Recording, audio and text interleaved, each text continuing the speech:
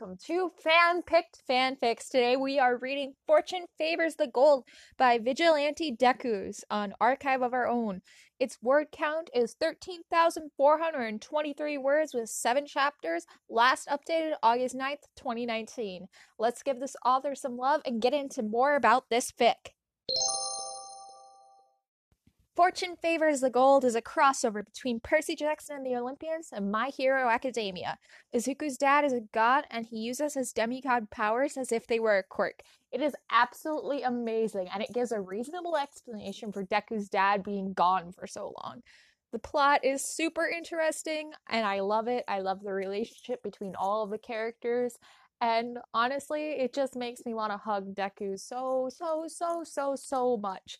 I absolutely adore this fic, and I remember reading it as it was updating. I would read it at like 3 in the morning before shifts at McDonald's, and I would just be so happy reading it, and every time it updated, I would get so excited because, update! So, let's bring that excitement to you, and read the first chapter!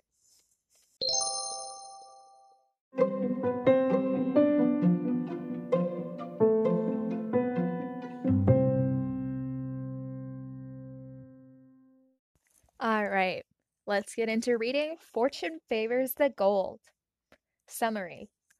All men are not created equal, but what the world doesn't know is that this time, Izuku Midori is the one above them, because some people have powerful quirks, and some have godly blood running through their veins.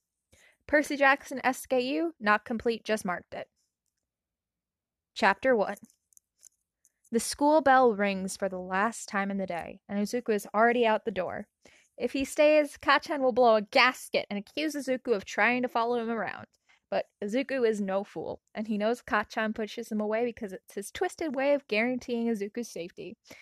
It's still a shitty thing he does, and he knows his mom would be so upset if she knew about it. It's best to avoid it all like he has been doing for the past 10 years.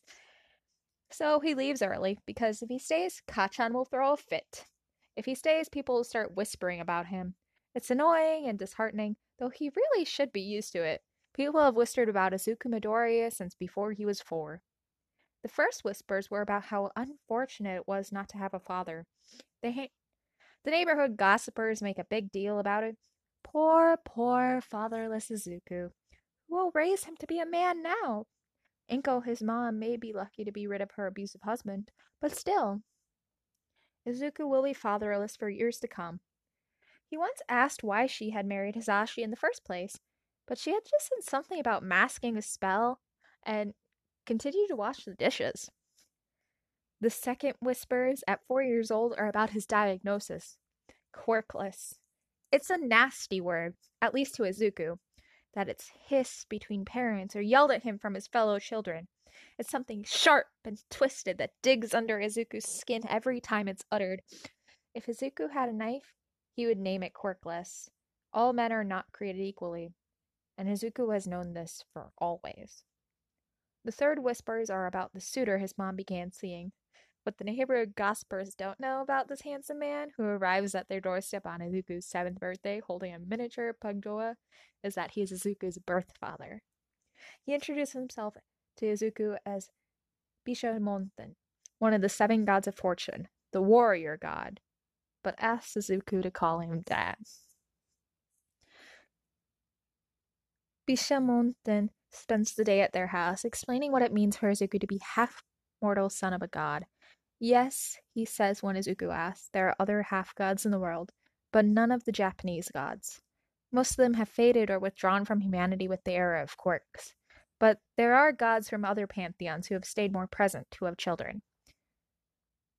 His father gives Izuku an intuitive Yari spear that turns into an uncapped pen when he first holds it, but will later become a hairpin to stick in Izuku's ponytail. The god gives Inko the address of a demigod-run dojo, promises to visit the same time next month, and disappears. The fourth whispers are about the changes Izuku goes through after his 7th birthday. He slowly becomes more confident in himself, and doesn't cry at the drop of a hat. Kacchan and his bully friends find out that Izuku can fight when they gang up on him, only to have their asses thoroughly handed to them as soon as Izuku picks up a sturdy branch from nearby. He begins to visibly become muscular as time passes as well, mostly from the barrage of mythical creatures he has to deal with now. A majority of them aren't even Japanese. Most of the creatures from his pantheon are either polite when treated correctly, or either scared away by his fortune gold Yari, and he spends just as much time researching them as he does fighting them. Speaking of the monsters, most of the attacks happen after school on his way home. A few Imposa have infiltrated his school on occasion, though. They're mistaken as stray villains or out-of-control quirk uses a lot, so Izuku always tries to get them away from crowded places for the most part. He doesn't like to be mistaken for a vigilante. The pack of Dracanae are staring at him from across the road. Don't seem like they'll do him the favor of getting out of the public eye. There are 5 of them, but one is obviously the leader. Izuku glances around, makes eye contact with the leader for a moment, then turns and runs into an alley next to the small grocery store that he had been standing in front of. The Dracanae are sure to follow, but Izuku has a few moments to pull a golden hoodie from his bag and stash it. The hoodie is a gift from his Yari instructor, a Greek demigod named Ethan, that is woven from imperial gold. It functions to hide his hair and protect him from the most piercing damage. The Dracanae come to stop before the alleyway he's waiting in as he ties a red bandana to cover his lower face. He has his back towards them, waiting to expand his Yari for now. Half-blood scum, the leader hisses from behind him. Why don't you come out and play? Why don't you come here instead? He asks, adding a tone of mockery to his voice. I doubt you'll want an audience for your deaths. A bit late for that, one of the flanking Dracani laughs, and Izuku freezes when he hears a cut-off choke sob. He turns around slowly, fists clenching so hard they turn white when he sees one of the Dracani shaking a young girl with small golden wings on her back. Come out here, scum, and we won't harm her.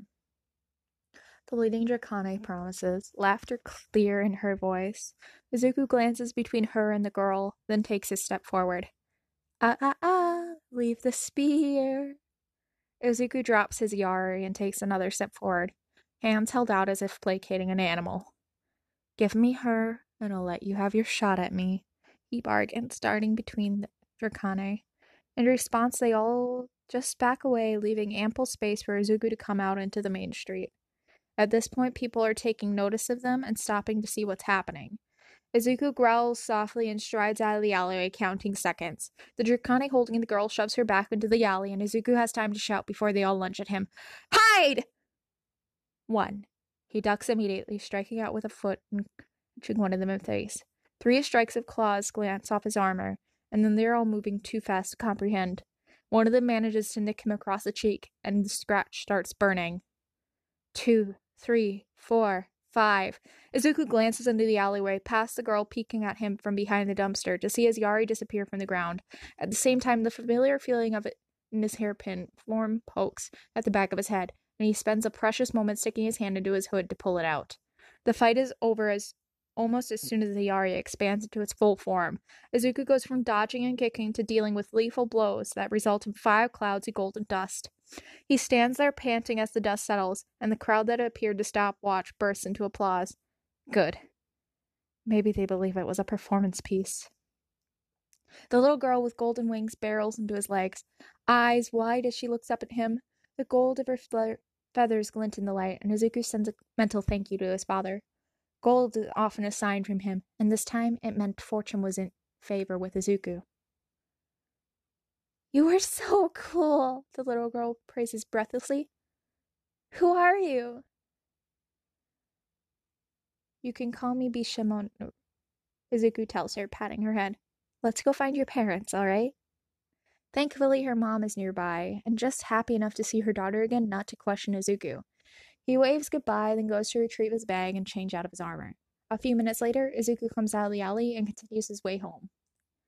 You're a bit late, his mom calls from the kitchen when he closes the door. Did something happen, dear?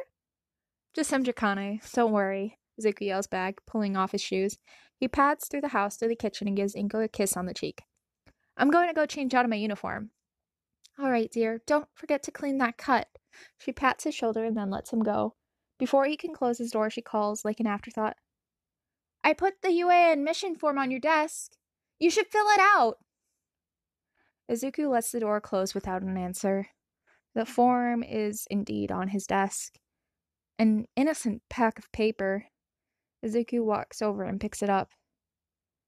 Yue had been his dream when he was younger. It was where All Might had gone, and it boasted the best hero course in the country. But younger was the key word here. He had his fair share of heroic activities, even if it wasn't in the sense that Quick Society was used to. Quests didn't happen as often for him as a Japanese demigod, but he had been on a few. The quests had left him tired, even at 14. Heroes were a large part of society. Did they really need one like him? The staple holding the packet catches the light of a window and shines gold for a moment. Izuku rolls his eyes and picks up a pen. Fine, fine, Dad, he mutters, jotting down his name. It can't hurt to apply, I guess. The staple shines again, and Izuku huffs out a laugh.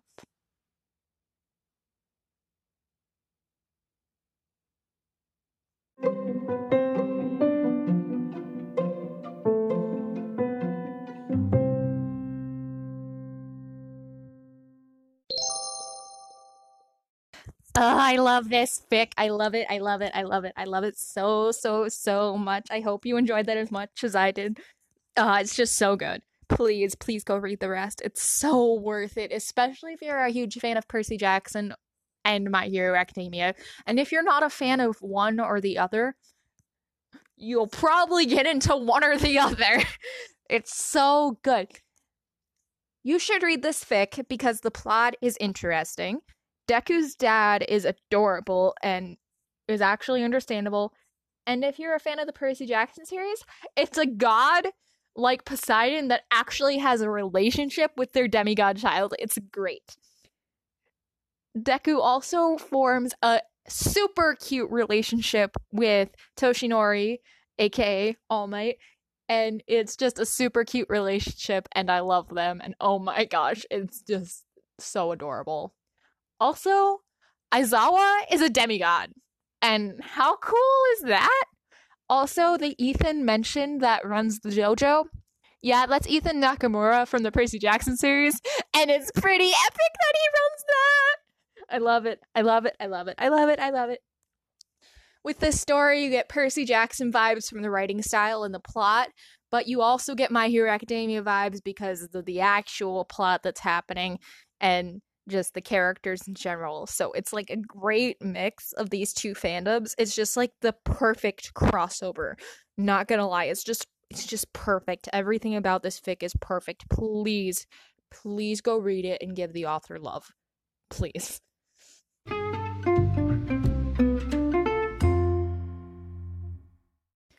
All right. You guys can find me on TikTok as We Are Art. You can find me on Twitter and YouTube as We Are Arts. You can find me on Instagram as Bluebella Erin, and you can join my Discord server. I hope you have a great day and have a fantastic time reading.